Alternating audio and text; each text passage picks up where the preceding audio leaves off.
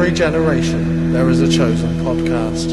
It alone will analyze the subtext, the allegory, and the clever Whedon-esque dialogue.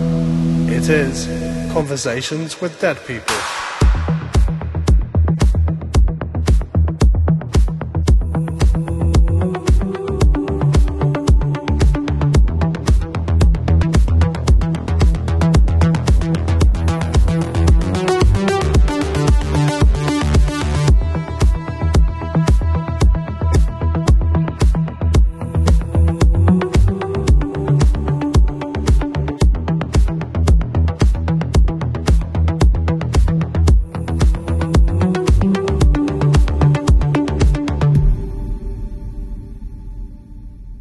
Hello, everyone, and welcome to Conversations with Dead People. I'm your host, Paul Smith, and each week, give or take, I'm joined by guests from the worlds of fandom and academia, authors and educators to discuss 2 to 4 episodes of Joss Whedon's critically acclaimed series, Buffy the Vampire Slayer, and its spin-off series, Angel. And joining me this time is Vicky Navarra, a contributor to Reading Joss Whedon and At Home in the Whedonverse, which I'm embarrassed to say I have many of the Whedonverse books, and somehow those are 2 of them that are not on my shelf. I checked and I don't have those 2. I'm a terrible person. I'm so sorry. Well, they're both really good. And At Home in the Whedonverse won the Mr. Pointy. See, I don't know what's wrong with me. I will get those immediately. Vicky's also co-editor of the collection Geek Rock, an exploration of music and subculture, and author of a piece about the band Nerf Herder, which some of you may have heard of, in the forthcoming Routledge Companion to Popular Music and Humor. She also happens to be a board member of the Comics and Popular Arts Conference that takes place every year at Dragon Con, which pretty much guarantees her a guest spot on my other podcast, Gobbledygeek, at some point. So I just want you to brace yourself for that, Vicky. I will be coming back to you. Fantastic. How's it going? Thank you for joining me, and how are you doing? I'm doing good. It's Halloween, so all of the candy makes me very happy. Right. Yeah, I wish, the scheduling of this podcast has been crazy, but I could have planned it better. I could have been recording a Halloween episode of Buffy on Halloween if I had done this right, but... Ooh, that would have been so tricky to do, though. I know. I would have had to have paced myself. I would have had to go much slower so that the episode Halloween would have had to wait till now. Or I don't know how far into season 4 before we get the next Halloween episode. I can't remember, but anyways, my pacing was just off. I don't think anybody cares. I'm not going to edit this today. You're not going to be listening to this on Halloween Day. I'm so sorry, but we are recording on Halloween. So just out of curiosity, are you wearing a costume right now? I am wearing a t-shirt that has the Starbucks logo on it, but it says Basic Witch. Okay. That works. I'm at work. That's what I got today. Okay, that's awesome. That's more of a costume than I'm wearing, I guess. So I'm just wearing jeans and a t-shirt. I'm so sorry. You are dressed as podcaster. I am. I'm pretending to be a podcaster. I'm wearing my podcaster costume. Exactly. All right. This is your first time on the show. And this is actually my first time meeting you, although apparently our paths have crossed at Slayage at least twice before. I know. So why don't you give me and our listeners a little background? What's your history with Buffy the Vampire Slayer? When I was doing my master's degree in English, I worked at a hospital laboratory. And I was a processor, which isn't anything super awesome. It's basically being a male clerk for specimens. So people would come into the lab and hand me, blood or whatever, and I would spin it down into the centrifuge or deal with it. Or sometimes people would come and hand me a leg, like seriously, and I would say, no, don't hand me the leg. Go put that in the refrigerator. I don't want it. Thank you so much. Wow. Yeah. And one of my coworkers, who is super awesome, said, you have to watch this show, Buffy the Vampire Slayer. You would really love it. And I said, okay. I didn't watch a lot of TV at the time, amazingly enough. And I went home and I watched this Buffy show. And the first episode that I saw was Beer Bad. Oh, man. And I was like, wow, this is, I'm not entirely sure what this says, that she thinks I would like this show, like what she thinks about me. So I went back and I said, that was really interesting. And she said, no, for the love of God, keep watching. I'm so sorry, but watch more. And then she ended up buying season 1 and giving it to me. So then I just started catching up and watching until I was fully caught up. And it was on, but like television was always really difficult for me to get really invested in. I don't know why. Buffy is one of the few shows that I ever managed to watch. And it was at the end of season 5, on the season finale, and I was watching it, and my phone was completely blowing up because there was an elsewhere I was supposed to be and I wasn't there. And I said, okay, I'm going to run out and go. I have no explanation for the majority of my choices in my life. And I'm going to go to where I'm supposed to be. And I'd been watching the show with my mom, and I said, Mom, let me know what happens. And so like an hour later, I get a phone call from my mom, and she said, well, Buffy's dead. Oh, geez. Mom, come on. Yeah. And I was like, what do you mean? I was like, no, you got it wrong. Wow. So, well, yeah. So it was a little tumultuous to begin with. Yeah. Well, I hope you had a talk with your mother about how to break news like that in the future. And I know, right? I commend you on your willpower to go and be at the elsewhere you were supposed to be, like mid season 5 finale. That's nuts.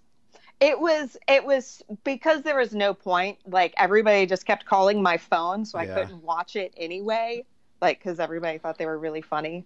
So, out of curiosity, these people at this elsewhere that you had to be that kept calling you. I've never spoken to them since. Okay. I was going to ask. Kidding. I was going to. I don't remember what we were doing or what was so important. Like that's the part that's hilarious. I remember more that I was like, because like everybody, we all thought we were all super funny. I remember more just like the ridiculous like jokes and harassment than like what it was that we had to go do that was so super important. Okay. Well, I was going to say, obviously at the time they weren't Buffy fans, or they wouldn't have been doing that to you, but I didn't know if any of them had since gone on to become Buffy fans, for which they should appropriately feel guilty once they got to the season 5 finale. And you could have said, see what you tore me away from? I actually don't think any of them became Buffy fans. Well, which is, I know, maybe I shouldn't talk to them anymore. Right. I mean, I think we're getting somewhere now. I think we're doing good work right now. Yeah, this is important stuff. Yeah. All right. Well, before I take any further steps in destroying friendships of yours, let me give the spoiler warning and we'll move on. Conversations with Dead People is not a typical rewatch and review podcast. We're going to be exploring the plots, characters, and themes of each episode in depth and within the context of the series as a whole. That means spoilers and lots of them. So I recommend, if you listening at home have not already watched Buffy the Vampire Slayer and Angel the series all the way through at least once, I highly recommend that you press pause on this podcast and please go do that right now. You can catch up. I always say we'll sit here and wait for you. Obviously, we're not going to do that. So you can catch up. We'll still be here. While they run off and do that, Vicky, if you're ready, let's go to work. Let's do it. All right. So today we're going to be talking about, it's just 2 episodes today, and really it's only 1 episode. So it should be pretty chill this time. We're only talking about Graduation Day Part 1 and Part 2. No biggie. These are episodes 321 and 322, and they are the season 3 finale. So go to you first. A Pride of Place as the special guest on this episode. What are your thoughts on Graduation Day? One of the things I've written about, I guess more Graduation Day Part 2, but one of the things that I love about it is the mayor's speech. Uh-huh. And this was At Home in the Whedonverse. The mayor's speech is one of the better speeches in Buffy. Like, one of the things that's really interesting about season 3, one of my favorite seasons is season 7, and it's because of all the speechifying. But there's quite a bit of it in this season as well. and we see it in The Wish and The Prom and here. Right. And so if you look at these speeches from the standpoint of classical rhetoric, all of the delivery in these speeches, like the more proficient the speaker is at delivery, the more evil that they are. Which is an interesting thing that Whedon does. And when you get to season 7, all of Buffy's speeches take place in feminized spaces. It's either like in the kitchen or in the parlor, like the living room. So she creates this domestic rhetoric, and you can only speak and have a voice and agency from a feminized place in the Buffyverse, which is pretty cool. But I always love looking at the mayor's speech, because for somebody that's had 100 years to work on his speech, he still needs note cards. Yeah, I thought that was funny too. And he doesn't even get to finish his speech. He's like, well, I had this whole bit about civic duty, but I'm not going to get to it because, oh no, I'm going to ascend. Yeah. Like you couldn't have timed that better in the 100 years you were planning. I'm telling you, I just had this conversation about could have planned my schedule better and covered the episode of Halloween actually on Halloween. Schedules are hard, is what I'm saying, and I get where the mayor's coming from. I've had 100 years to plan this podcast, and I still mess everything up. So I still use note cards. I mean, you're not going to turn into a giant snake demon thing. Are you? I make no promises. I make no promises. For all you know, I already am a snake creature. Wow, God, where the hell do I go from there? No, it's interesting that you point out the more, I can't remember the word you use, but basically the more sort of literate and verbose that a character is, the more evil they are. I guess not always evil, but certainly the more articulate characters tend to be the ones that are others or whatever, that are outside of the Scooby Gang, or they are either antagonists or foils or whatever. Even Giles initially kind of was positioned that way, since he was the brainy librarian. He wasn't, I mean, it was very brief, but for a brief time, he was the adult authority figure, not one of the cool kids.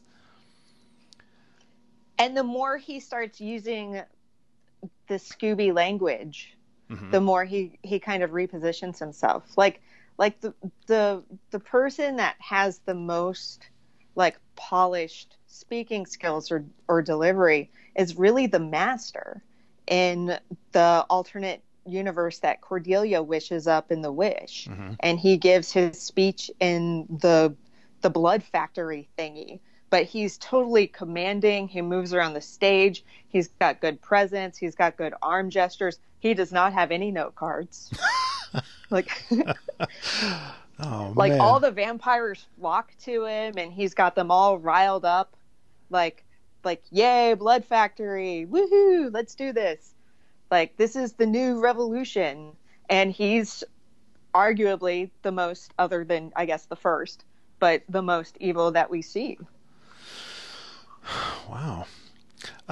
They also share, this is a thing that Whedon does with all kinds of characters, both good and evil, but two traits that the mayor and the master both share, other than the M name, which just dawned on me, is that, I mean, they're both like eloquent and verbose and articulate, but they're also very, I don't know what word I'm looking for, irreverent or whatever. Like, they mix this very educated speech with a lot of folksy humor or whatever. I don't know where I'm going with this, but like the master in particular, I mean, the mayor obviously is, the humor of the mayor is that he is in a position of authority. He's obviously meant to be the big bad of the season. He's super evil, but he also talks like someone from a 50s TV, like a dad off a 50s sitcom.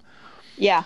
But the mayor also had the very elevated speech, and he was a figure of worship and authority, clearly, but he also would occasionally just make I don't know, I can't even think of any wisecracks that he made, but he also was able to make jokes in an almost sort of Scooby vernacular kind of way. But it all did have like a very kind of like 1950s feel, like very like 50s dad. Mm-hmm. Yeah. And I mean, that's very much what he is to Faith. Yeah. Yeah. Is like the ultimate father figure. Yeah, and in case anyone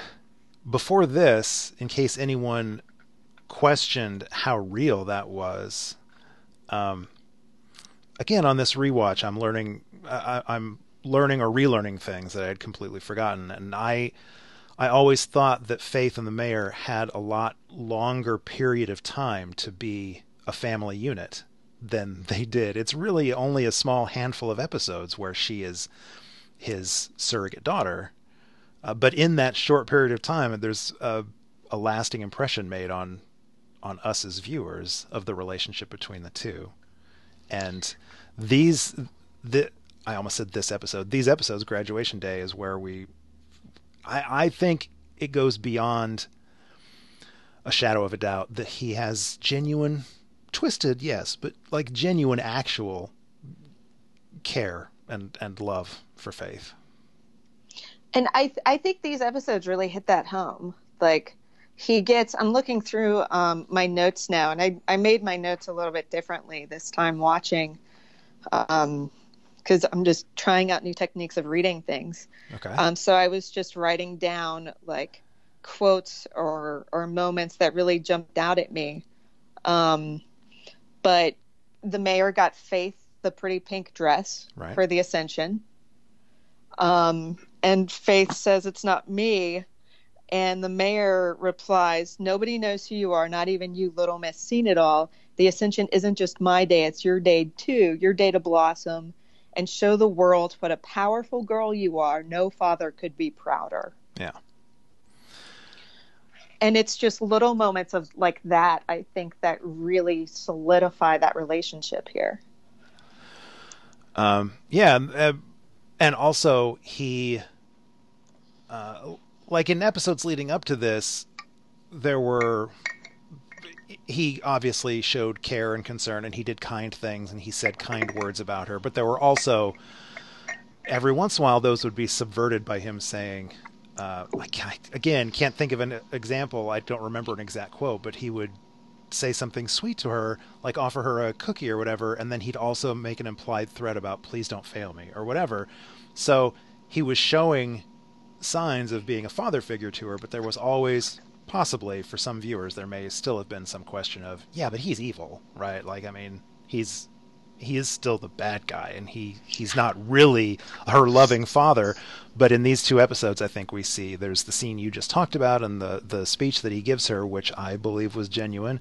And then when she's in the hospital, when she's in her coma, he is actually distraught. Yes. Like that wasn't performative. He had Angel throw down. Yeah. Yeah, that wasn't performative. He was genuinely upset about that, and he could potentially have sort of messed up his carefully laid ascension plans just because he was worried about Faith. Because previously, when Faith first goes to him, he says something like they have like some banter and a little meet and greet, and then he just goes, "All right, now let's talk about killing your little friend." Right. You know, and he's much more, that evilness is definitely much more apparent. And here he does, ascend and all, but it's before that he's much more concerned with Faith. He's calling her like, my little firecracker. Mm-hmm. He's throwing down with Angel in the hospital. He goes after Buffy in the hospital and tries to suffocate her. Yeah. And Faith, in her scenes with the mayor, Faith becomes increasingly sort of childlike whenever she's interacting with him. So you talked about the scene with the dress, and she's very shy and uncomfortable in that, and she behaves in a much more sort of juvenile young lady way in that scene, and then she sort of gets like giddily excited when he says, go put on your street clothes and I'll buy you an icy.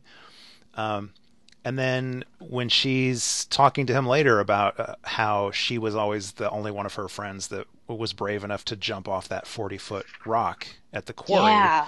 that whole thing, even though she wasn't speaking in her higher childlike voice register, and she wasn't acting youthful, there was very clearly in Eliza Dushku's performance there, she was very clearly a teenager sort of seeking the approval, or she was looking for support and approval from her dad, basically.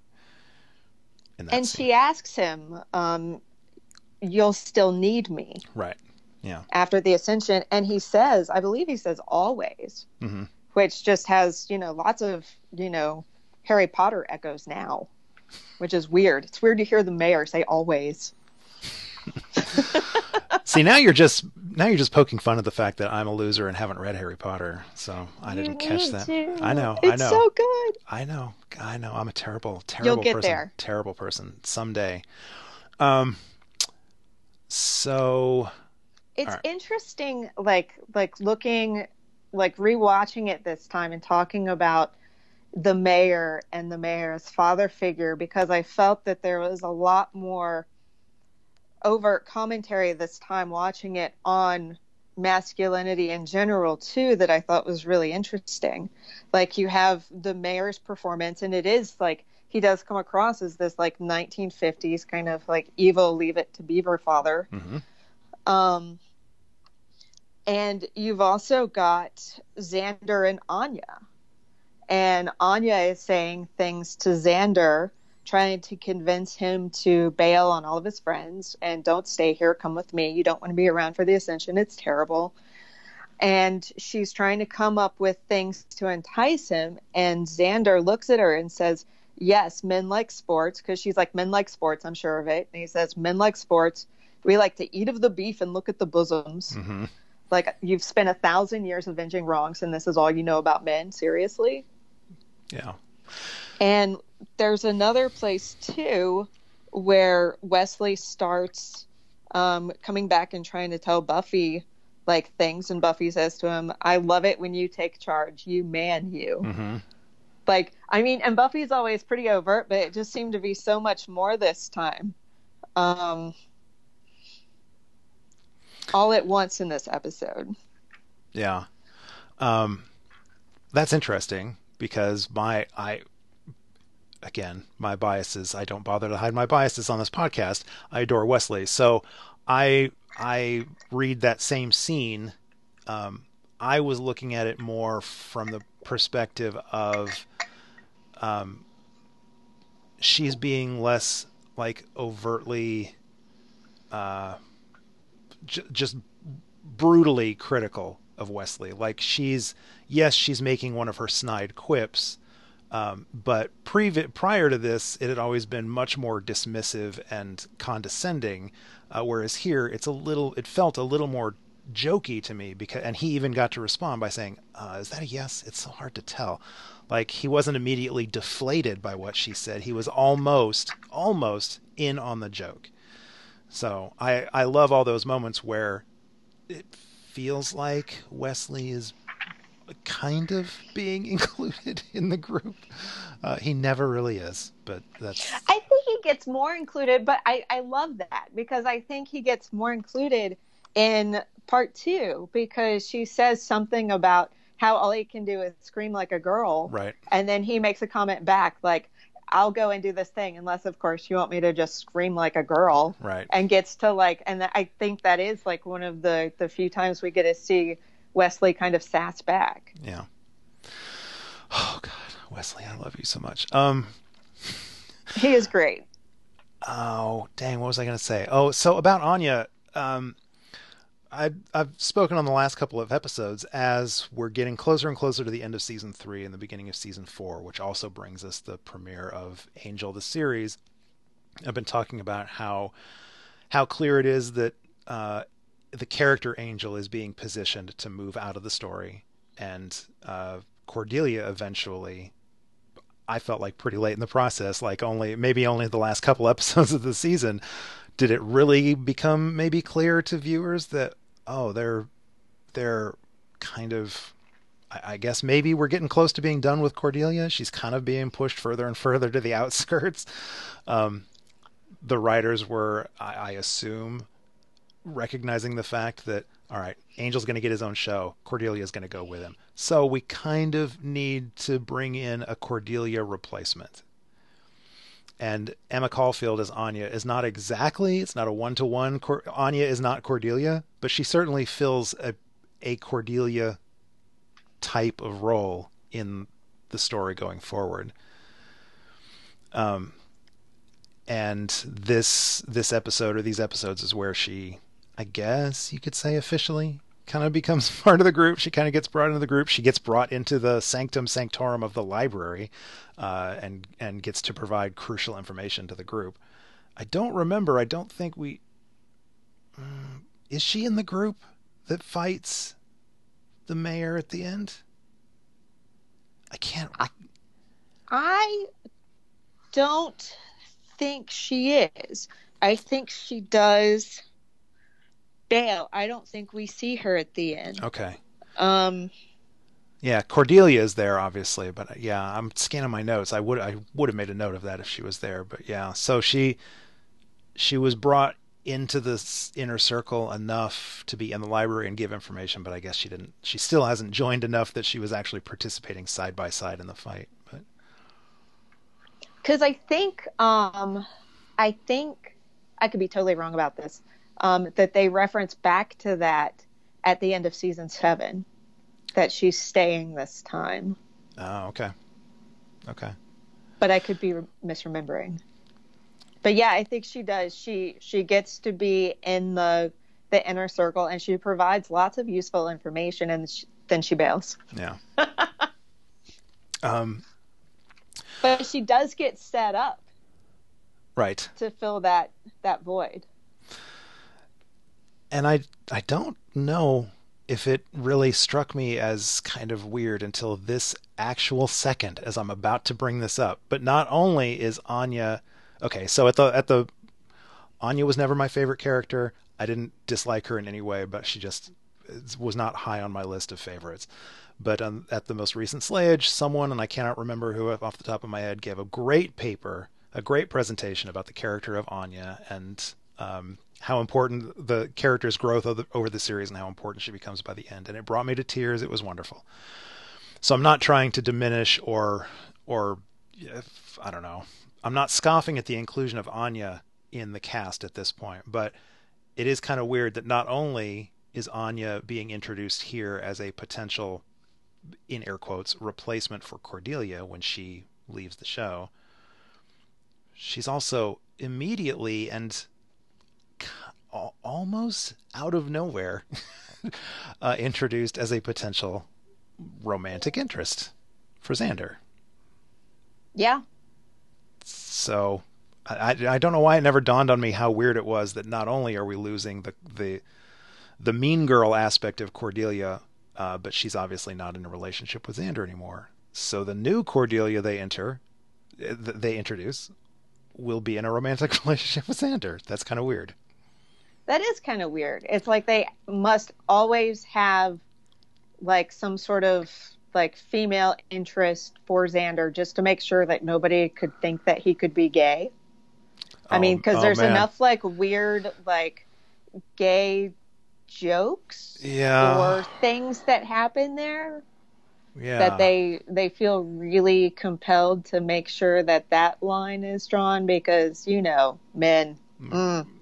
I mean, they do the whole bury your gays trope in these episodes. Yeah. One of the few like named established characters that we see shuffle off this mortal coil by the end of Graduation Day 2 is Larry. So I guess they Larry your gays, not bury your gays. That's terrible. I'm so sorry. I apologize profusely. Yeah, I noticed that too. And he was the one, I mean, as the out character on the show at this point, he was the one that always got to have those really awkward interactions with Xander, where Xander was clearly not very PC at dealing with his homophobia. Yeah.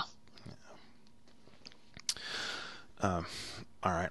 So let's see. Scrolling through my notes, where else can we go? There were two things that I noticed in part one that I hadn't noticed before. Hmm. And Xander says to Buffy, when Buffy decides that she's going to go kill Faith to save Angel, Hmm. Xander says to her, I don't want to lose you. And she says, that's not, you're not going to lose me. I won't get hurt or something, yeah. Yeah, and Xander goes, that's not what I meant. Right. And then there's this scene where she goes into the bathroom to like look at her reflection in the mirror as she's making this, decision to go and kill Faith. And then you see like Angel like writhing, with poison, Right. and Faith working out her aggression, like punching on the punching bag in her apartment. And when Buffy goes into the bathroom to look at the mirror, there's a sticker on the mirror that says "Lost." I saw the sticker and I just barely registered that it was letters. They were like little monster shapes or whatever, and as the scene was fading, I was like, wait, those were letters. But I didn't go back and look, so that's fascinating. I also took special notice of that bathroom scene because where Buffy goes from that scene is directly she goes to confront Faith, and this is again another sort of rediscovery that I've come to on this rewatch is that almost the classic, the iconic Buffy look at this point, at least to a certain section of the fandom, is the black top and the red leather pants. But I think this is the first time we see it. Like, I think this is where that look originates. I may be mistaken. Somebody can correct me if we've seen it before, but I thought this was the first time we'd seen it. And it is so it almost looks like Buffy. I mean, as I'm saying this, maybe it sounds obvious because Faith actually says, look at you all dressed up in Big Sister's clothes. I mean, it's Buffy almost becoming Faith. She's kind of putting on the colors of Faith, basically. And I knew that going into that scene, but this was the first time that I read that bathroom scene in the light of this is Buffy. She's like she's cleansing herself in the sink and looking at herself in the mirror, and as she turns away and the scene fades to black, we see her like lifting off her shirt as she's getting ready to don this new warrior's garb or whatever. Well, and I went through pause and like slow down and rewind and all the things on my Blu-ray player to make sure that this is what I was seeing. But Faith's shirt has a graphic on it. And the graphic is a sacred heart being pierced with a sword. Okay.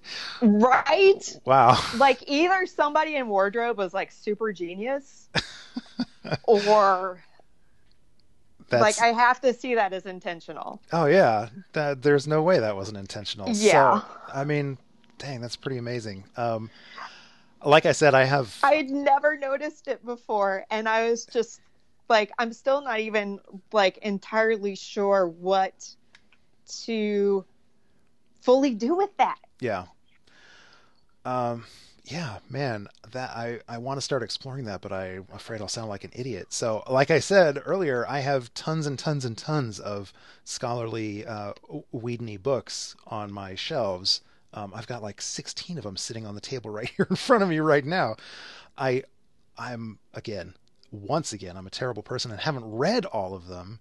So I feel like maybe this is a detail, certainly this is a detail that somebody, somewhere, has explored before. In one or more of these books in front of me, someone has possibly written about this before. I haven't read it. I tried looking for it, and it is one of the things that, I love about the Whedon verses and all of the scholarship is because it's like we're a prolific bunch of people. Yeah. Like we love our things and we write about that love and it's awesome. Yeah. So I'm not sure because there's so much. I haven't read everything either. I mean, I want to read everything all the time. There's a lot. There's a lot. But it is. So I don't know, but I just love this. And there's so much about faith that I love anyway. Yeah. And this whole scene is, I mean, and this whole scene is amazing. And then they have the dream. The dream. The dream. Okay, but hang on though. Before we get to the dream, let's talk a little bit about the actual fight, the Faith and Buffy fight. Because so first of all, I want to say if any listeners out there have either written themselves or are aware of any writings that explores the notion of Buffy is now dressed like Faith and Faith is wearing a shirt that has a heart being pierced with a sword. Yeah. Like, and it's the Sacred Heart. Like okay, this is like the love of Jesus. Like this is like the ultimate faith. Like they were like, because I started like Googling a little bit, because I'm not a Christian, so I don't really know all of the things. But the devotion to the Sacred Heart started in medieval times. Mm-hmm. Like this is a pretty solid part of the faith here. So my first part of the faith. Haha. So my first very, very amateur. This is my immediate thought, so I'm sure it's wrong. But I was talking about Buffy's wearing Faith's skin when she goes to confront Faith, and you point out that shirt, and so my first thought was, oh, that's a reference to Buffy stabbing Angel, the love of her life, her Sacred Heart, stabbing him with a sword. So I was like, nice. Wait, so Faith is wearing a shirt that kind of references her as Buffy, and Buffy is dressed up as Faith? This is so weird. Anyways, I don't know what to make of that. We don't have time to cover that here, but that's fascinating. Please, listeners, let me know where to go from here. What do I need to read next? So in that fight, there's the line, Faith gives the line, says, "Give us a kiss," as they're like right up on each other. And Eliza Dushku has said in interviews that she deliberately, I don't know how much of it was in the writing, but that she deliberately played up the sort of sexual tension between her and Buffy. So there's the whole "give us a kiss" line, and that leads to the first punch. That's when the punches start to fly. So not only is that just kind of a typically funny segue in a Whedon-y style from humor and maybe sexual tension into violence. I also read that as a larger commentary on how romantic relationships, which we could discuss if there is an element of a romantic relationship between Faith and Buffy, but romantic relationships in Buffy's life in particular, always involve violence. And I think Spike comments on that later. Yeah. Like that all of her romance, like, and all of her like sexual relationships, like, tend to have a violent or dark or monster sort of element to them. And he says that it's part of being a slayer, I think. Uh-huh. I mean, her power comes from darkness. I guess I'm sort of backfilling here by saying that if we agree and acknowledge, as you just said, Spike points it out later, if we agree from later on in the series, it's proven time and again that in Buffy's life, romance equals violence. Mm-hmm. Then this scene here is, I mean, it's not really, but it's an amusing sort of way of acknowledging the romantic tension between Faith and Buffy, because there's the overtly sort of sexual "give us a kiss," which is followed by Buffy punching her in the face, which metaphorically is kind of how Buffy kisses people. Yeah. So anyways, I just thought that was interesting. So that leads to the fight. That leads to the great cliffhanger that drove so many people crazy, especially since the second part of this was delayed. The cliffhanger with "You did it, B. You killed me," and Faith riding off into the sunset, unconscious and comatose and bleeding in the back of a truck. Which brings us to the dream, the beloved dream sequence. So let's talk about the dream sequence. Let's talk about the dream. I'm going to my notes. I have to backtrack a little bit too. Okay. But when because actually with what you were just saying about the give us a kiss and the punch, like that is almost exactly what happens with her and Angel. Like she's like, drink from me, and he's like, no, I would never do it. So she just punches him in the face, and that is a super sexual scene. Guys, come on. That scene was okay. So I'm an acknowledged. I grow to love the character of Angel. I've always liked but have issues with Buffy, but I've just never been particularly a Buffy and Angel shipper. So I acknowledge the massive like sexual release of all of the unresolved sexual tension between Buffy and Angel that comes in that scene. But good grief, that scene was a little bit over the top. It's a lot. I mean, yeah, that scene. Where is it in my notes? How did I word it in my notes? Damn it. I said the sexual overtones as Angel feeds from Buffy are, and then I kind of pause and I'm like, pretty there. they're pretty there. I mean, like Buffy, there's the slow. Okay, so he embraces her, he penetrates her with her fangs, which is demonstrated on camera, which we don't see very often on the show. Like the camera pulls in and shows his teeth sinking into her. There's the slow motion collapse in each other's arms. Then Buffy like reaches out to, in what a normal sex scene on TV or film would be, the woman like reaching over and clutching the sheets. But of course it's Buffy, so she reaches over and crushes a metal urn.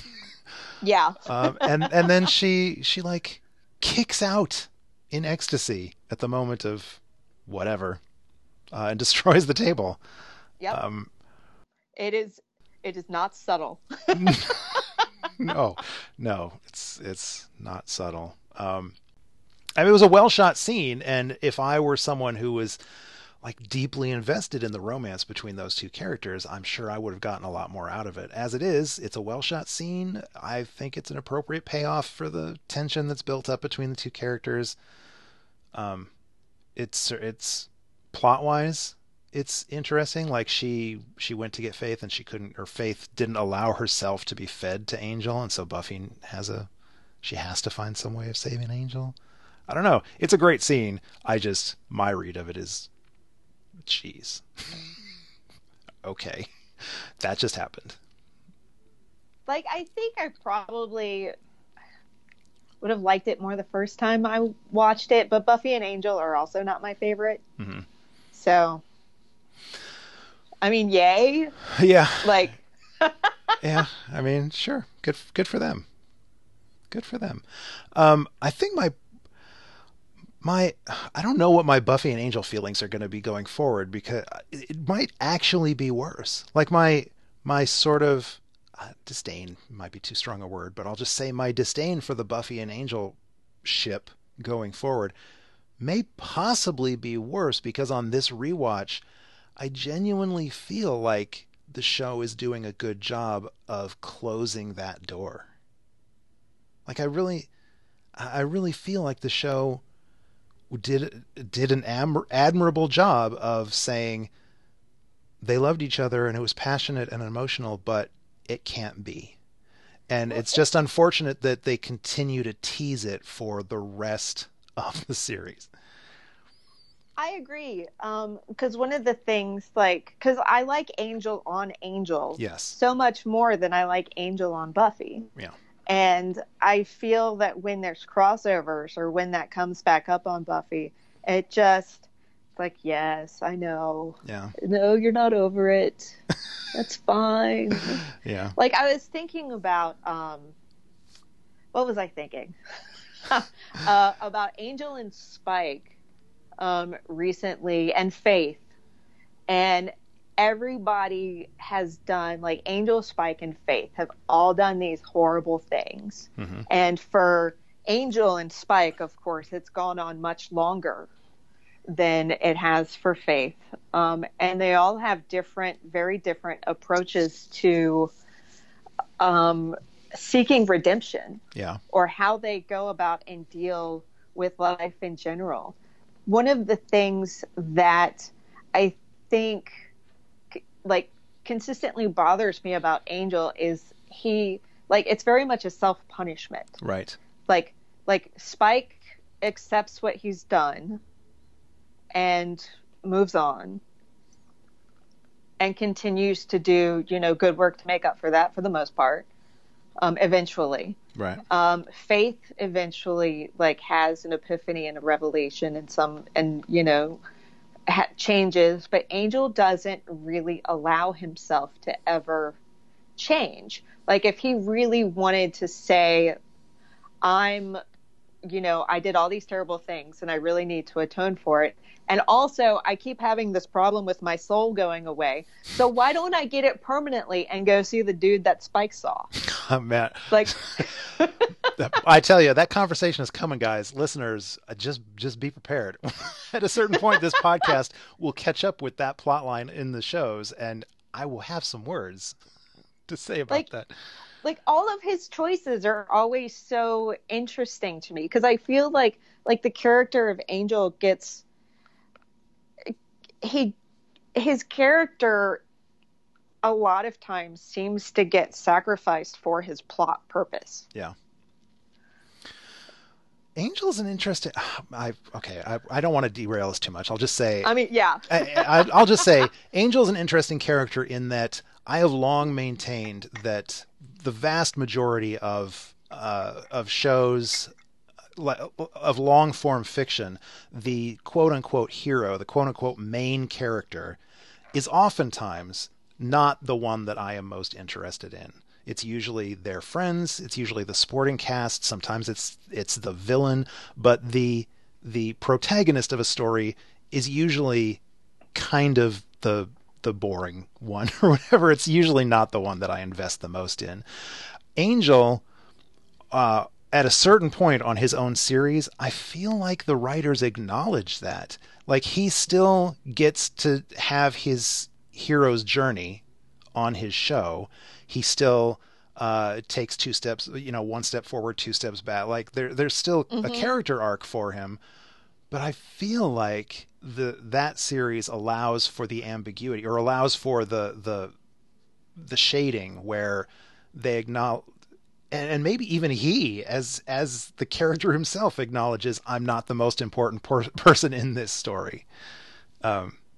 Yeah, I don't know. I have so much to say about Angel when we get to that show. But anyways, so the dream sequence. Before we even get to the dream sequence, in that fight, Faith says that line that I quoted a second ago about all dressed up in Big Sister's clothes, which, I mean, obviously that was, in the moment, that was meant to call attention to the fact that Buffy is dressed like Faith now. It's not part of this dream sequence, but we could bring it in here and talk about how that's another possible sort of hint or reference or whatever to that Dawn is coming. Yeah.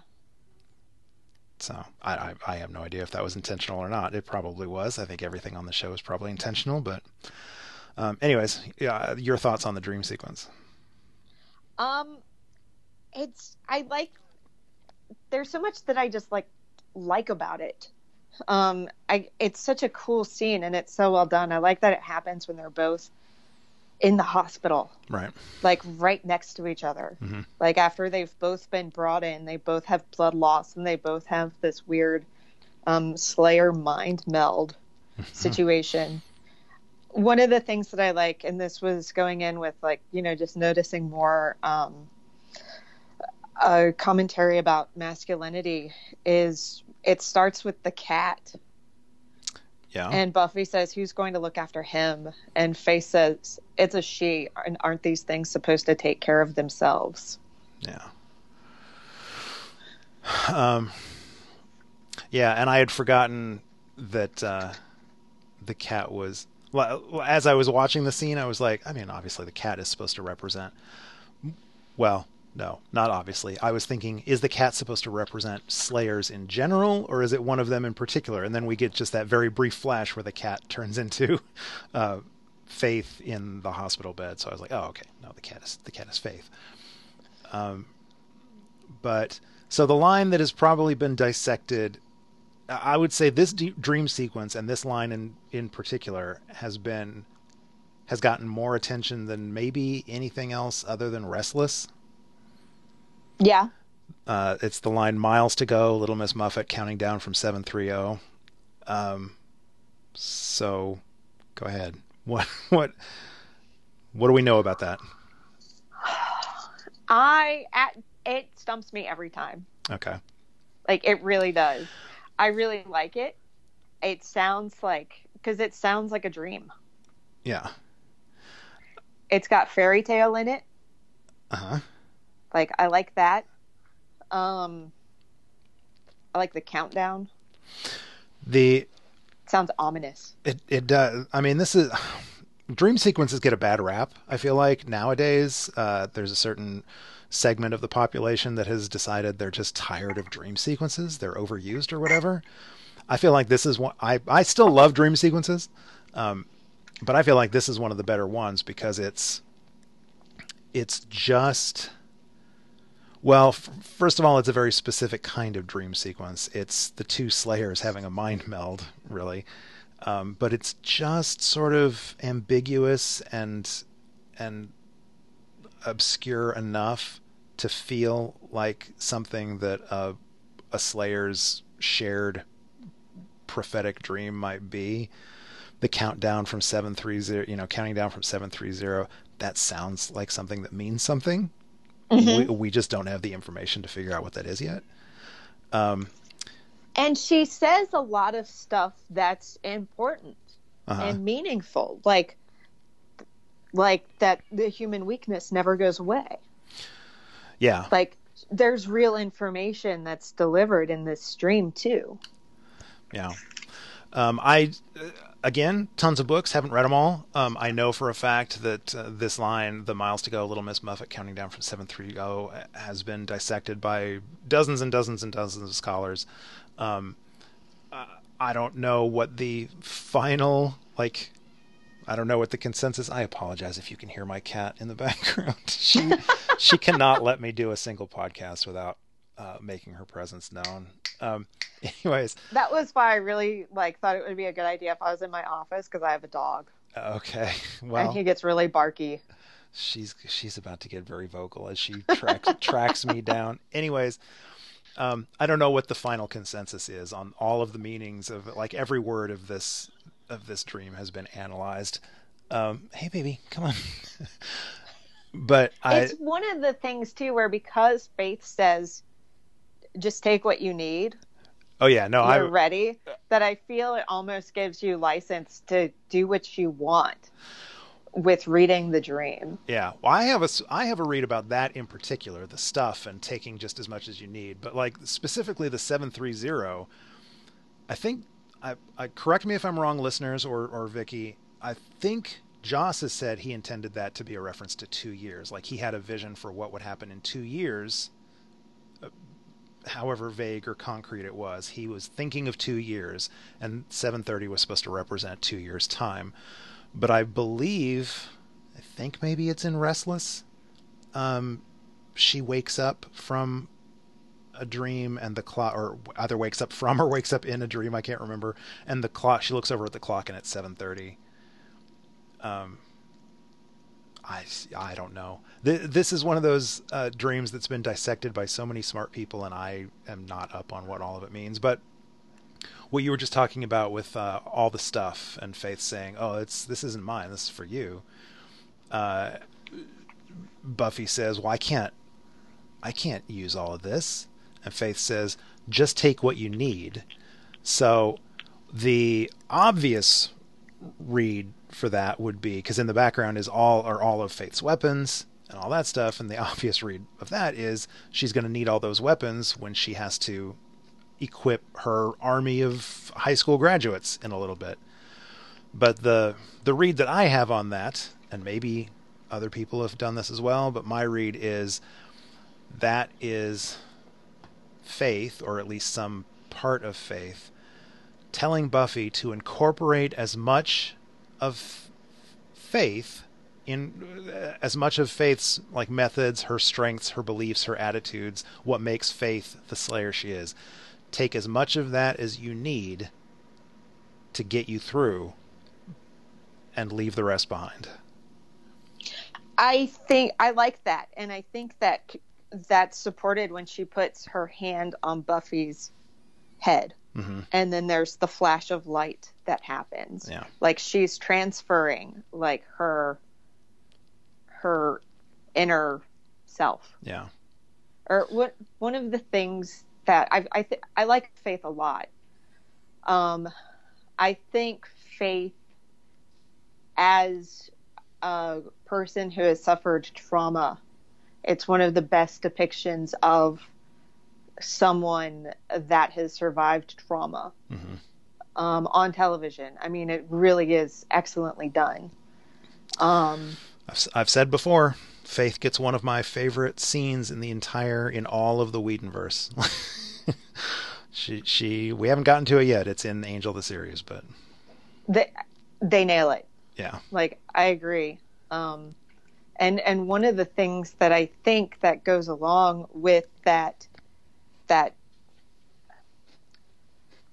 how she deals with trauma and surviving trauma and existing in the world, one of the things that I think that she has is a lot of hope.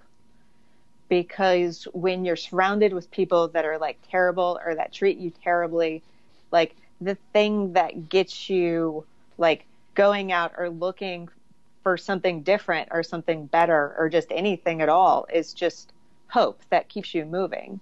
And I think that could be one of the things that she gives to Buffy, is that ability to keep having hope. Like she does eventually find, you know, a father that loves her, even if he's also a giant evil snake demon. I mean, we can't be picky. I mean, well, he's not while he loves her. That comes later. Yeah. So, but I mean, he is genuinely distressed. Like when he first goes to the apartment and sees the remnants of the fight, he just keeps saying she'll be all right, over and over and over to himself. You know, just trying to reassure himself. So, I mean, that hope, because when like Buffy wakes up, she says, "I'm ready." Yeah. Ready for war. Again. Yeah. Just like season 7. Just like season 7. I can't believe, with all the references we've already had to Buffy and a war and all that stuff, I can't believe that Ensley hasn't joined me on this podcast yet. Ensley, if you're listening, what the hell, man? Come on. Okay, so let's I guess speaking of war, one of the things that I think is pretty interesting is that Xander's soldier training from Halloween. Hey, there's Halloween. There it is. Is central to his like part of Buffy's plan, and she keeps calling him the key. And I just thought that was hilarious. Yeah. She keeps saying, "You're the key. You're the key figure. And he says, "I'm still key guy." Yeah. Right? Yeah. Yeah, I'm embarrassed to admit that it wasn't until that line. It wasn't until he was being all like snarky with Angel. Hey, key guy's still talking here or whatever. It wasn't until that I was like, oh, Key, come on. And again, there are so many, like, I just don't know how much of the specific details of what's coming up in future seasons Joss had in his mind at this point. I genuinely don't know if the character of Dawn and what Dawn is, he already knew at this point. So I don't know if the fact that they used the word key is just as deliberate a foreshadowing as the dream sequence. I don't know, but it seems like it could be. It certainly seems like it could have been. Let's see, what else do we get? The Wesley and Cordelia kiss.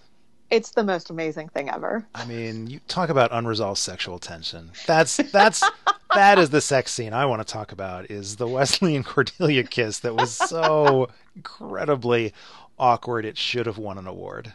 It really should have. Like, that must have been like, I don't know how they managed to get through that with a straight face. Sis. Like, it's so good. Yeah, man. I can't imagine how many takes they had to do. I wonder if they... Yeah. So I've mentioned before on the podcast that apparently Sarah Michelle Gellar and David Boreanaz have said that anytime they had to film like kissing scenes or whatever, one or the other of them was always trying to prank the other by finding the most heinous thing that they could possibly eat and put in their mouth before they would go and have their kissing scene, just to mess with the other person. So I find myself watching the Wes and Cordy kiss, and I'm wondering, did Charisma Carpenter try that? Has she been on set long enough and know about this that she tried to pull the same thing on Alexis Denisof? I don't know. Did that contribute to the amazing acting of them being genuinely uncomfortable mashing their faces together like that? That would be awesome.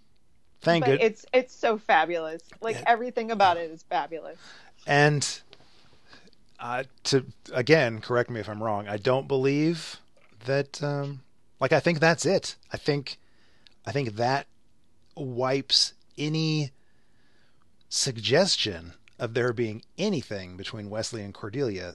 That's completely erased. I don't remember ever going forward in Angel the series that they address that there could even be a hint of anything between them. They are strictly co-workers from now on. But they do kiss again in Angel. Oh crap, do they? It's Cordelia tries to give him the visions. Oh, you're right. And she doesn't say anything to him. Yeah. But it's not, even then, like this one, they've been going on for a while, all lusty after each other. But in Angel, there's no lead up to it or anything. It was almost just like, let's do this again. It was so great. Yeah, doesn't she just like grab his face, kiss him, and then look at him for a second and go, "Nah, that didn't work," and walk away? Something like that. And he was like, "I thought it was better." Oh, so they actually reference. Uh-huh. Oh, okay. Dang. All right. So, Oz. I want to say a few words about Oz because obviously there's so many graduations that happen in these two episodes. One of the graduations that takes place is that Willow and Oz get to graduate their relationship to the next level. Yes. And their sex scene is very, very different. It is. From Angel biting Buffy. It is. It's very different. Thank goodness. Yes. Because Oz gets to panic, which is so adorable. But yeah.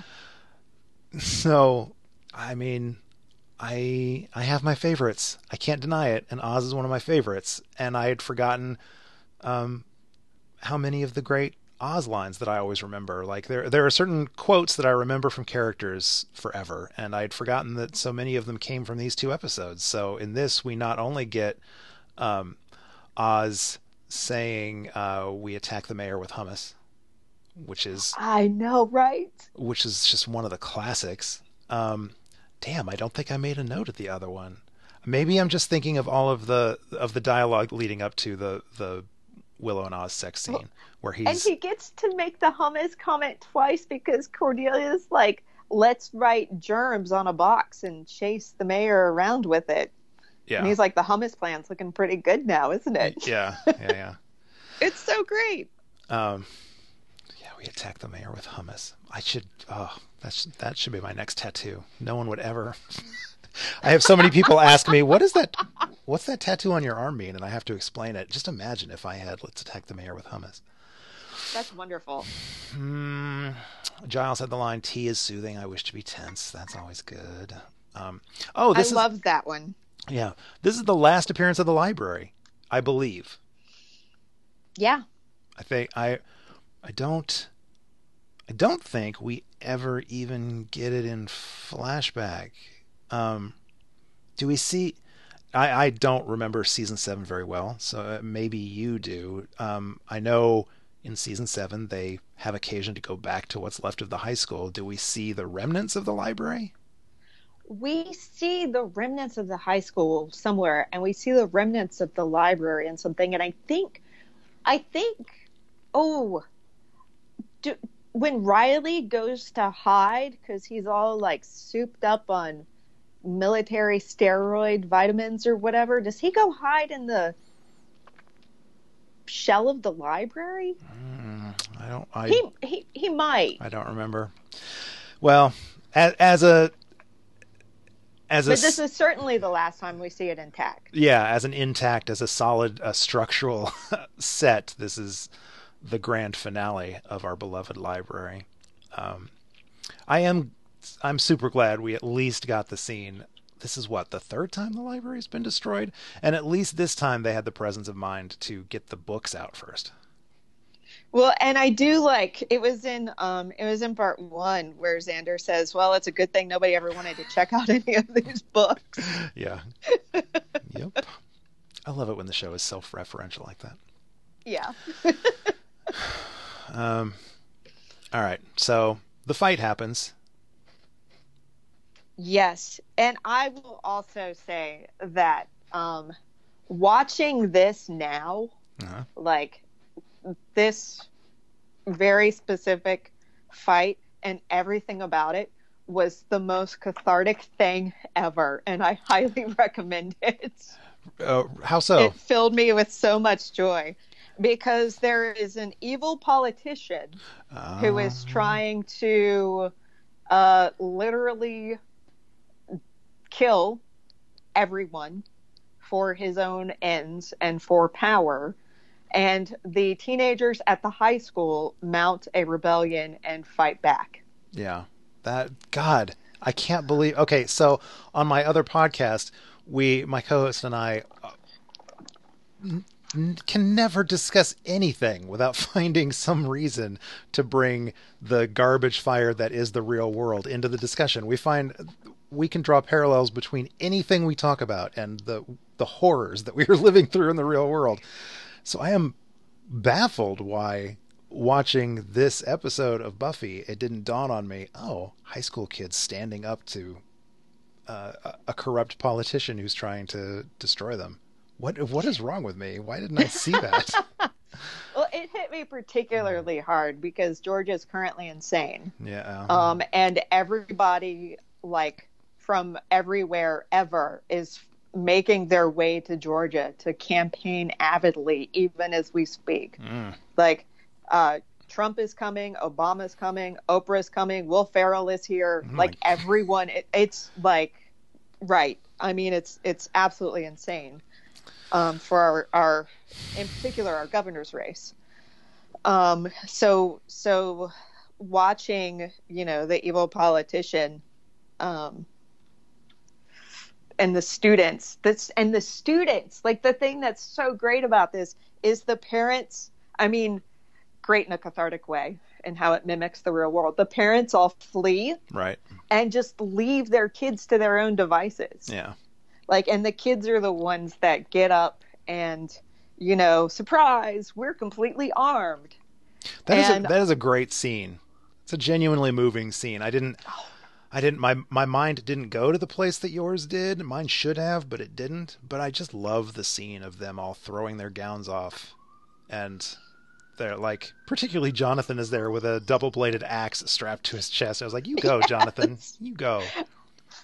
It is so awesome. It's always been awesome, like, for me.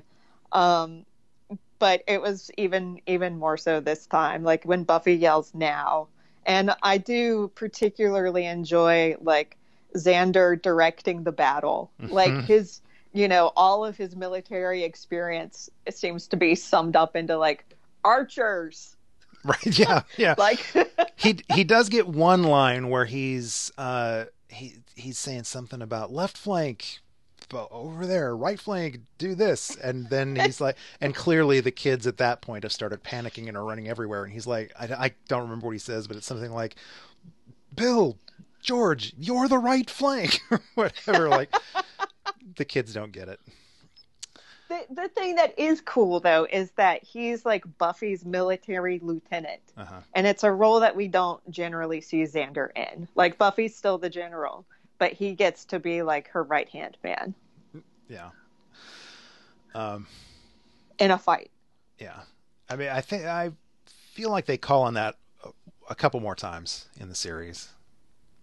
Yeah. But, and I know that things continue into the comics. The less said about that, the better. I'm not a fan of the comics. I'm behind. We get Wesley. So Anya doesn't get to take part in the fight that I remember, but Wesley does, kind of. And I love the reveal when the vampires all turn to run, and there's Angel, and standing right next to him in a precursor of greatness to come is my beloved Wesley, side by side with Angel.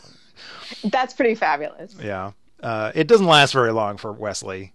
He pretty soon ends up being a whimpering mess on the ground, but still, I adore you, Wesley. We get to see Harmony get bitten by a vamp, which who knows? Maybe that means something. I don't know. I don't know where that's going. Well, and Cordelia stakes a vampire. Yeah, is that the first time? It might be. She's been involved in so many fights at this point, but when that happened, I was like, I don't know if I've ever seen Cordelia actually be the one to stake a vampire. So that was cool. And Jonathan, again, I have my weaknesses. Jonathan tries to protect Cordelia when the school explodes. It's kind of a silly scene. So when you mentioned the kids all like throwing off their robes and Buffy says now, and the kids all show that they're here to fight. That's a fantastic scene. I was like, yes, I loved that scene. And there are other great things about the final battle, but it's kind of silly. the effects aren't that good. I mean, I get it. It's 1999 on a TV budget. That's fine. I'm not knocking the show for it, but some of it is a little bit silly. And I love the scene that I'm talking about because Jonathan, little stupid Jonathan, who has been so picked on and goes on to whatever Jonathan goes on to, he gets a moment where he at least like tries to protect Cordelia from this massive explosion. But the scene is a little bit goofy because the massive explosion is a bunch of kids standing there and looking off camera as someone turns on a really bright light. That's all it was. I was like, you couldn't even shake the camera. You couldn't even fake that there was an explosion happening, but whatever. So I have my book, Buffy the Vampire Slayer Stats, the complete infographic guide to all things Buffy. Yes. On my desk today, and I can tell you that yes, that is where Cordelia stakes her first vampire. Yes. Awesome. So awesome. Good job, Miss Chase. Better late than never. Better late than never. Okay. The effects are less than special. Yeah. I don't know. What else have you got? We have Larry is killed. We've got that. Yeah. Principal Schneider too. He's eaten. He is. Yeah. Finally standing up to the mayor. I guess. I suppose he gets. Yeah. I guess that counts barely as Snyder's redemption as he finally puts his foot down. I mean, it's still for stupid, selfish reasons, but whatever. Do you think the mayor was always going to kill him? Because there's the scene earlier when he's like, this town owes you a debt, Principal Snyder, and you can rest assured that the books are going to be balanced on that count. I promise you, you will get your reward or whatever. It all sounds very sinister, but it's also the mayor, and he, in his own twisted way, has demonstrated that, you know, he's kind of loyal and he does right by his foolish minions if they do right by him. So do you think if Snyder had just seen the world go into hell and the mayor turned into a giant snake, if he had just been on board and not started shouting at the mayor, would he still have eaten Snyder? Maybe not right away. I mean, Snyder being Snyder, he would have gotten eaten sooner or later. You're absolutely right. Like, I feel that the snake violates the... Well, I don't know. I mean, he certainly dislikes kids enough, and the mayor was going to eat them all. Right. So, I mean, given enough time, he might have gotten on board. But I do think that he does kind of have it in for the principal. Like, and that speech does sound like sinister without being sinister in that mayor kind of way. Mm-hmm. But I do think that, like, his reward is going to be getting eaten. I think it's more of a treat for the mayor than it is for the principal. And for us as the viewers, let's be fair. So what is the Joss Whedon connection between Mayor Wilkins and Steve Rogers, Captain America? Because my God, this is the weirdest connection I'm ever going to make in the course of this podcast. So just bear with me. And I don't have anything more than just a one-off joke to make here. But the mayor, but I want to hear this. The mayor, sounds great. The mayor at one point, while he's sort of telling his vamp minions, you know, this is how it's going to be. This is what we're going to do. Blah blah blah. He says, "And boys, let's watch the swearing."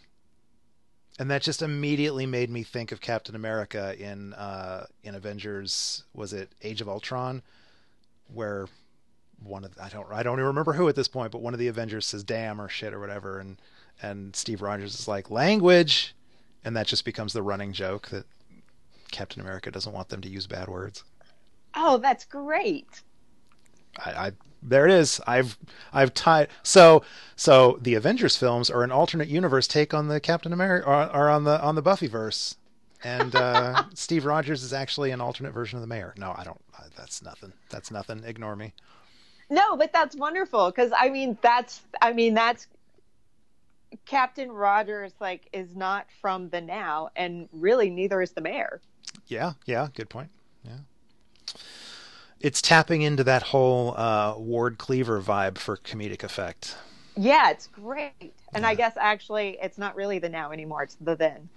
Yeah. Okay. The nowish. The nowish. The was. The recently was. Recently was.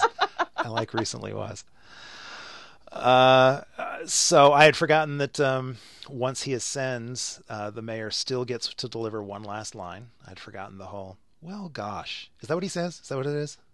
Yeah. "Well, gosh," when he realizes he's about to blow up. It's like, "well, gosh," or "well, golly." Yeah, something like that. Well, and right before that, when Buffy's taunting him with the knife, she says, "Want to get it back from me, Dick?" Dick? I know, that was Was that a weird line delivery or just a weird line? I get it. It stands out to me. Yeah. It seems like it's too easy. Yeah. Like for a quip. Yeah. Yeah. I don't know. And I mean, she didn't really I don't know. Calling Mayor Wilkins calling him a dick doesn't seem like something that would have especially pissed him off. I think it was all just the Faith's blood on this knife thing. I think that was probably enough to taunt him, but yeah, whatever. She's a 17, 18-year-old girl. I get it. Fire bad, tree pretty. Another line I never remember that comes from here. Me neither. I was like, this is where it is. I need to write down that this is the episode. I always think that line is from Beer Bad. I do too. I always think that's something that sort of caveman Buffy says.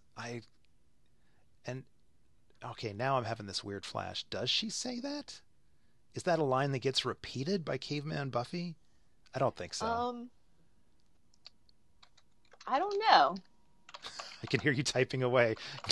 One of us on this podcast needs to do some research. Thank God for Google. Yeah. oh, it's so unhelpful. There's so it's many hits. it's fine. It's fine. I'm probably completely misremembering that, but I absolutely, when she said it in this, I was like, holy crap, this is like almost a full season earlier than I remembered that line popping up.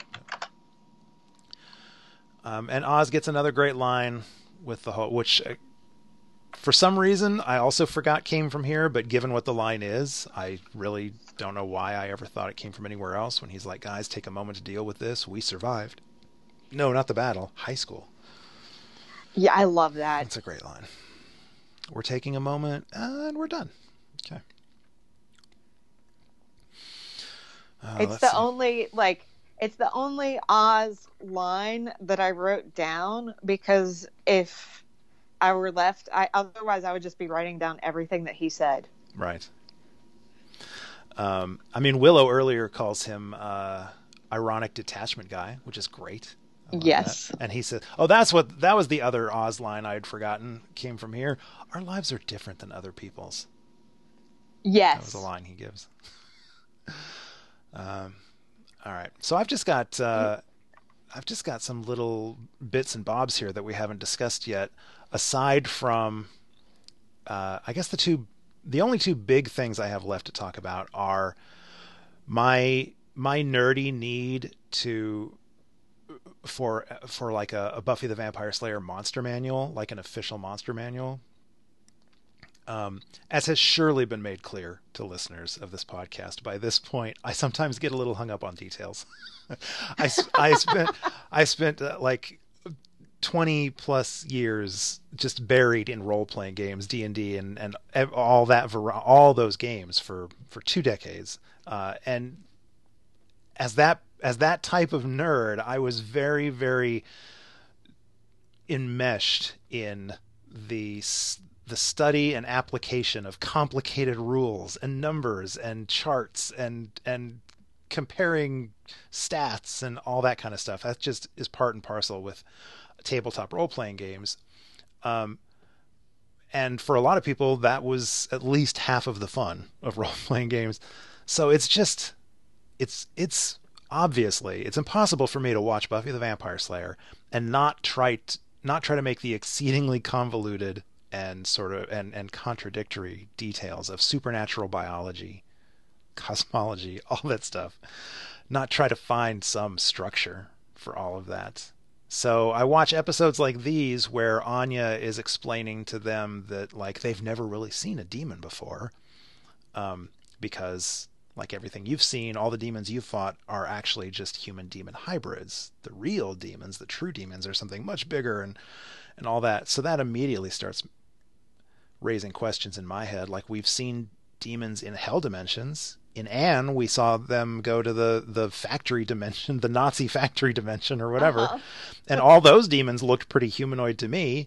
At some point later in the series, I don't remember if it's Buffy.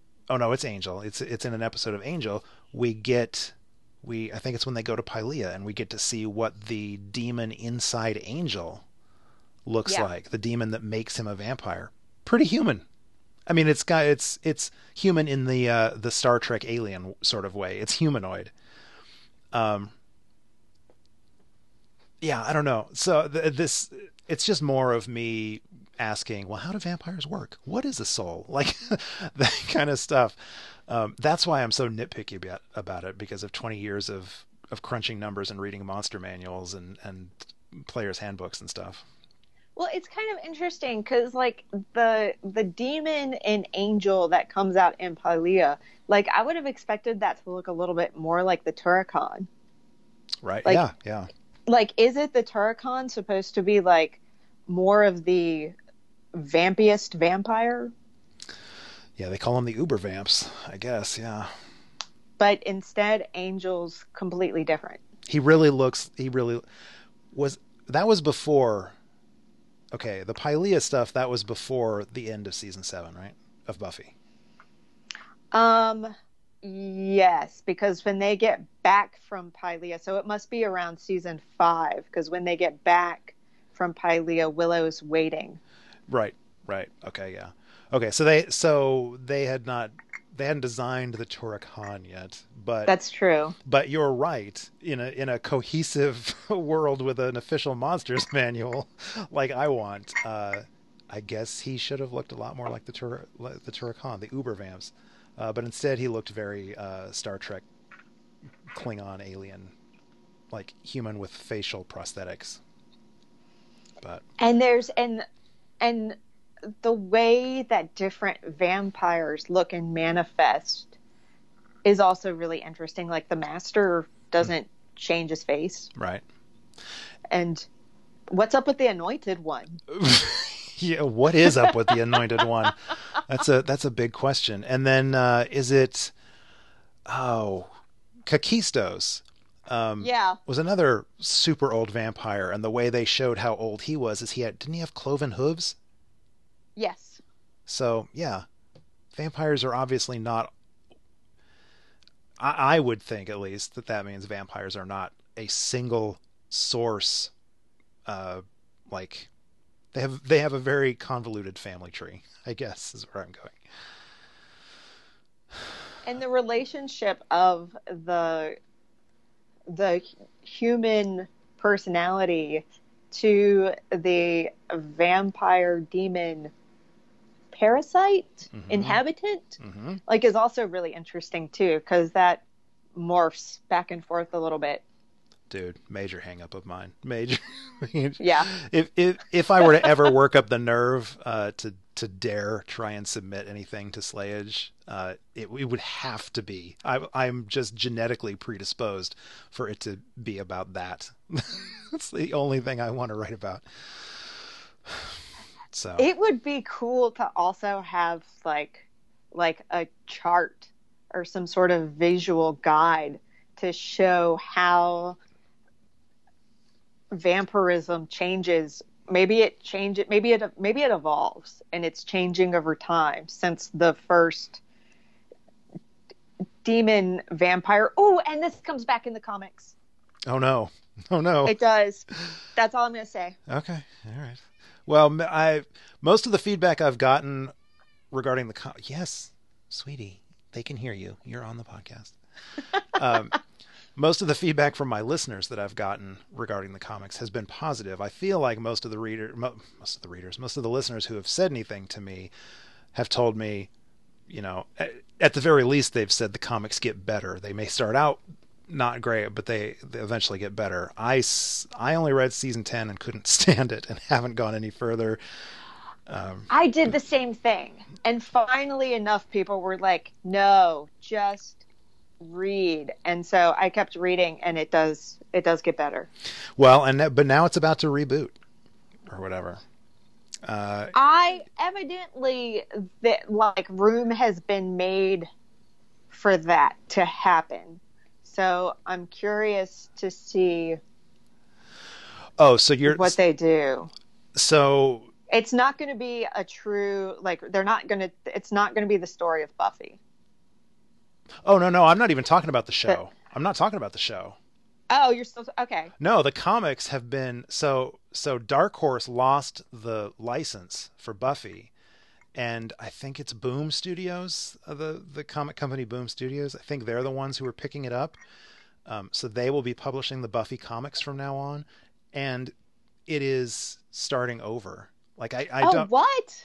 I don't remember if the comics are starting over. Crap, I think actually they are. I think they're starting over from the beginning of Buffy the Vampire Slayer. It's not picking up where the Dark Horse comics left off. It's not even picking up where the season 7 left off and telling new comic based stories. I think it's actually retelling from the beginning the Buffy the Vampire Slayer story. I'm totally flaring my nostrils right now. Oh dear. I'll do some research before the next episode, and listeners, if you know better than that, please let me know. But I think that's what I read. So, yeah, I don't know. But there's been some. I've also been flaring my nostrils over what the TV show was going to be. There's still, I think, some conflicting information, but near as I can tell, I think they've mostly confirmed that it's not going to be a reboot. It's not going to be what the comics are going to be now. It's not retelling Buffy the Vampire Slayer. They're not recasting Buffy Summers. It's going to be new stories with new characters, I think. I mean, I have a lot of trepidation, but I'm going to watch. Oh, yeah. Like, we're all going to watch it. But, I mean, it might not. I might let everybody else watch some first. Fair enough. We'll see. Yeah. Like, all right. So really quickly, we just hit 90 minutes, which is that's the zone I always aim for in these. But just because I made the reference earlier about there are so many types of graduations that happen, I just want to kind of run down this list. Obviously, there's so Buffy graduates from the need of having a watcher. Yes. Oh, that's the other big thing that happens that we didn't really discuss at all. Yeah. That she just quits the council. Which was a great moment because it involved my dear beloved Wesley. But it was a great moment that felt... I don't know where I'm going with this. It felt earned. Like... Yeah, she could have done it earlier with Quentin Travers and all that. And in fact, after the whole Cruciamentum thing or whatever, when she was depowered, she probably should have. That's probably when she should have quit. But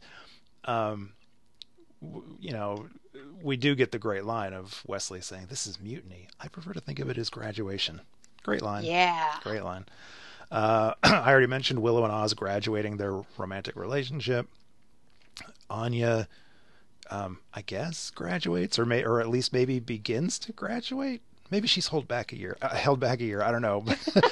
In my notes, I said Anya graduates from the sort of liminal state of being a former demon pretending to be human into the slightly less liminal state of human learning to be more human, less demonic. I guess. I don't know. Yeah, because she graduates into human emotion. Yeah. Because she says, like, this is terrible. Yeah. Welcome and to the world. And Xander's like, great, thanks. Yeah. Fine, I hope you die. Aren't we going to kiss? Yeah. I know. The mayor attempts to graduate to the ultimate stage of his own demonic evolution. Doesn't quite go the way he planned. If the ascension had been successful... And if she hadn't already been stabbed in the kidney, Faith would have graduated from being sort of flunky or minion to the right-hand man of the new Dark Lord. Mm-hmm. And then, obviously, Angel graduates to his own damn series. Yes. So I think Faith still graduates in a way. Like, it's so, like... Because of the dream sequence? Because of the coma. Because she gets taken out of herself in a way. Like and this is going back to a bunch of like Sacred Heart stuff I haven't really thought through. Okay. Because there's no need for her to be in a coma. She got stabbed in the gut, not in the face. The doctors make some offhand reference. You can barely hear it in the background. They're like the bones have been set, and the internal bleeding has been stopped, but the head trauma is pretty severe. Like they say something about head trauma. Yeah. So you're supposed to believe that what actually put her in the coma is her falling 2 stories into the back of a truck. But she didn't fall on her head. Right. She fell very, like, nicely on her back. Right. Thus not, upsetting her wound anymore. Does the series, I genuinely don't remember. Does the series, when she comes back, is it ever explained that it was some sort of Slayer protective coma? Like, is it ever explained as anything else, or is this it? She just had head trauma and went into a coma? She just went into a coma. Okay. Head trauma, stabbing, blood loss. Okay. Clearly, coma stuff. I couldn't remember, and actually now I'm kind of sad that they don't explain it as. It was tied into her being a Slayer. Yeah, I don't know. Anyways. And then she just wakes up. Like, and with that, the dream that they have and the passing of the, whatever gets passed along with the light I feel that it is some sort of like graduation for her too. I'm not entirely sure like in what way, but I mean it's so weird that she's Faith with the Sacred Heart and the knife through it that got stabbed in the gut and has had all of this stuff and has been trying to like find her way, and then she's put into a coma where she is for all practical purposes dead for quite some time, and then she comes back. Now, I'm not saying that Faith is a Christ figure, but she got stabbed in the side. Oh, look at you. Ish. Look at you. All right. Yeah. You know, I think there's things there that are resonating that I haven't like parsed out. Okay. That's but interesting. I think she's going to a different level. I mean, because when she comes back and she has the body swap device, she specifically decides to swap with Buffy. Yeah. And that's when like her real epiphanies come out. Yeah. Like she can't realize these things about herself or her life or her self-hatred until after she's come out of the coma and walked in Buffy's literal skin. So earlier when you were talking about the dream sequence and you referenced the passing of something, I think you were talking about how she passes a sense of peace or whatever on to Buffy, and the light, the scene transitions with the light and everything. As I was watching that, I didn't necessarily take that as a literal like passing. Like I wasn't reading that as some actual piece of Faith has just literally been transferred into Buffy. And I don't know if that's there or not. But I was thinking as I was watching that dream sequence and the sort of dream Faith, which I don't think we're meant to believe is just a figment of Buffy's imagination. Like this isn't Buffy having a dream, and so this is her interpreting Faith. I think these are both Slayers. Like it's them in this dream sequence. She says like, is this your head or mine? Yeah, who knows? Yeah. So anyways, I thought it was interesting watching that, and that the dream Faith or whatever really has a sense of sort of peace, like her fight with Buffy and going into the coma and all that, experiencing that trauma. She's in a different place right now. She's much more peaceful and calm. And yet, so as I was watching that, my thought was, then why when she wakes up from her coma is she still so pissed off him? Like she's even more pissed off and goes after Buffy even harder. But maybe I'm really reaching here, but I'm thinking maybe either real or metaphorical, that flash of light and the passing of peace, that was the new sense of peace that Faith had found in her coma. She passed that on to Buffy because Buffy needed it for the coming fight. And so she doesn't have it. Faith doesn't have it anymore. So she wakes up without that sense of peace. That would make sense. I mean, passing like those best parts of herself on, and then she wakes up without them, and she doesn't realize like what's left until she's in Buffy's skin. And I mean, also like the transferring of mystical things is so Buffyverse. Right. Yeah. Like, I mean, you've got the visions. Yeah, you were just talking about the Wesley and Cordelia kiss. Yeah. Like, and I mean, when Buffy and Angel have sex, he loses his soul. Right. Yeah. You know, that's a problem. So I mean, there's precedent. Yeah. These are smart shows, guys. I don't know if anyone has talked about this before, but these shows are pretty smart. Oh, I almost forgot one more graduation. The mutant enemy guy at the end. Oh, that's right. Gets to wear the little graduation cap. Yay. Yay. I swear to God that mutant enemy guy has a name, and I can never find what it is or remember.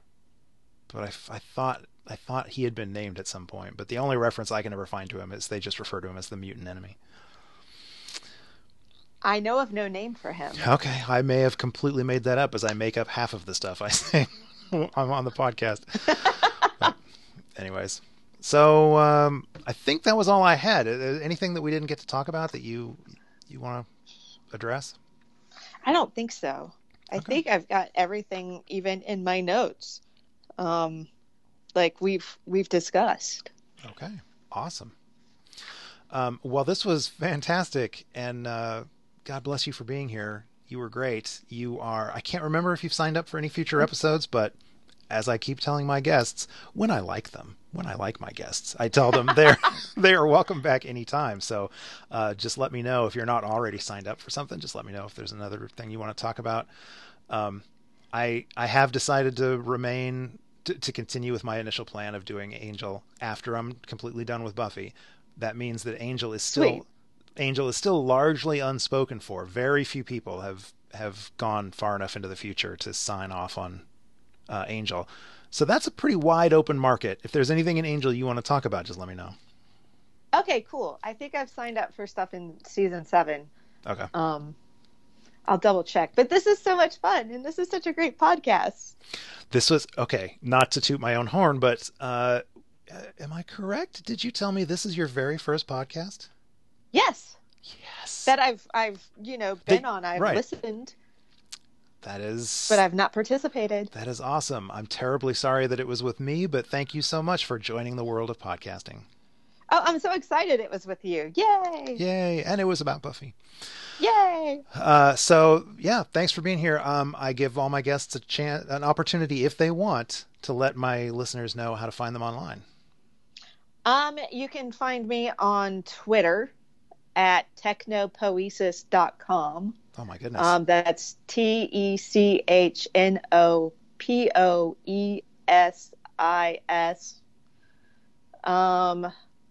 And I'm on Facebook, and I'm on Instagram. Although my Instagram handle, of course, is totally different. It's Notorious VIC because I think I'm hilarious. Oh, Notorious, that is hilarious. Like knitting.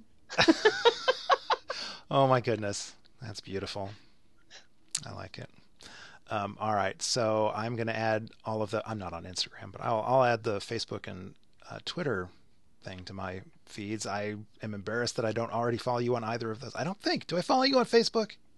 No, we're friends on Facebook now. We just did that. We just did that. God, I am so with it, man. I am on top of this podcasting game. Yeah, I'll follow you on Twitter. You don't have to follow me because I'm a terrible person on Twitter, so you don't need to follow me back. Most of my tweets is really just my Instagram. Okay. Although I'm trying this new thing on Twitter where I'm doing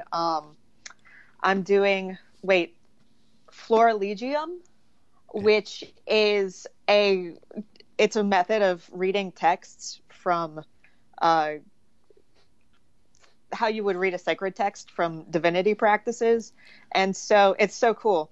You write down all of the things that jump out at you, thus creating like a new text in your notebook. And like medieval monks would create florilegiums of phrases or words that jumped out of them as they were reading. And the phrases that jump out at you are called sparklets. Oh my gosh. This is amazing. Now I have a whole new rabbit hole to go down, a whole new podcast to create. Damn it. Why have you done this to me? You're welcome. Oh man. All right. Well, thank you again for joining me, and I will have you back, absolutely. And thank you all at home for listening. You can find links to this and all of our past episodes at the website conswithdead.com, or you can subscribe to the show on iTunes, and while you're there, please rate us or write us a review. Other people have beat me to the Buffy podcast punch, so if you could just say some kind words about me, even if you have to lie. No, don't lie. So tell the truth, but I would prefer if it was nice, if it was a nice truth, just to help me stand out from the crowd. I could use all the help I can get. If you've got questions for me or any of my guests, or if you'd just like to share your thoughts on anything we've talked about, please join the conversation. You can drop us an email at conswithdead@gmail.com, follow us on Twitter at conswithdead, or reach out to us on the Facebook group, which is, you guessed it, say it with me, Conversations with Dead People. Next time, we put away childish things as we leave behind the smoking, rubble-filled hellhole that was high school, for the much more mature and responsible hellhole that will be college. Season 4 finds our heroes, or some of them anyways, in campus housing at UC Sunnydale. So let the drug, alcohol, and 20-something experimentation metaphors begin, as I'm joined by somebody still unconfirmed guest at this point to discuss episodes 401, The Freshman, 402, Living Conditions, and 403, The Harsh Light of Day. Until then, Gur Arg, everybody. Gur Arg. Thinking of the time when everything was right. Thinking of a time with only you and I. Makes me sorry that it had to end that way. Learned my lesson, now there's nothing left to say. Graduation day. Oh, graduation day. Oh, graduation day.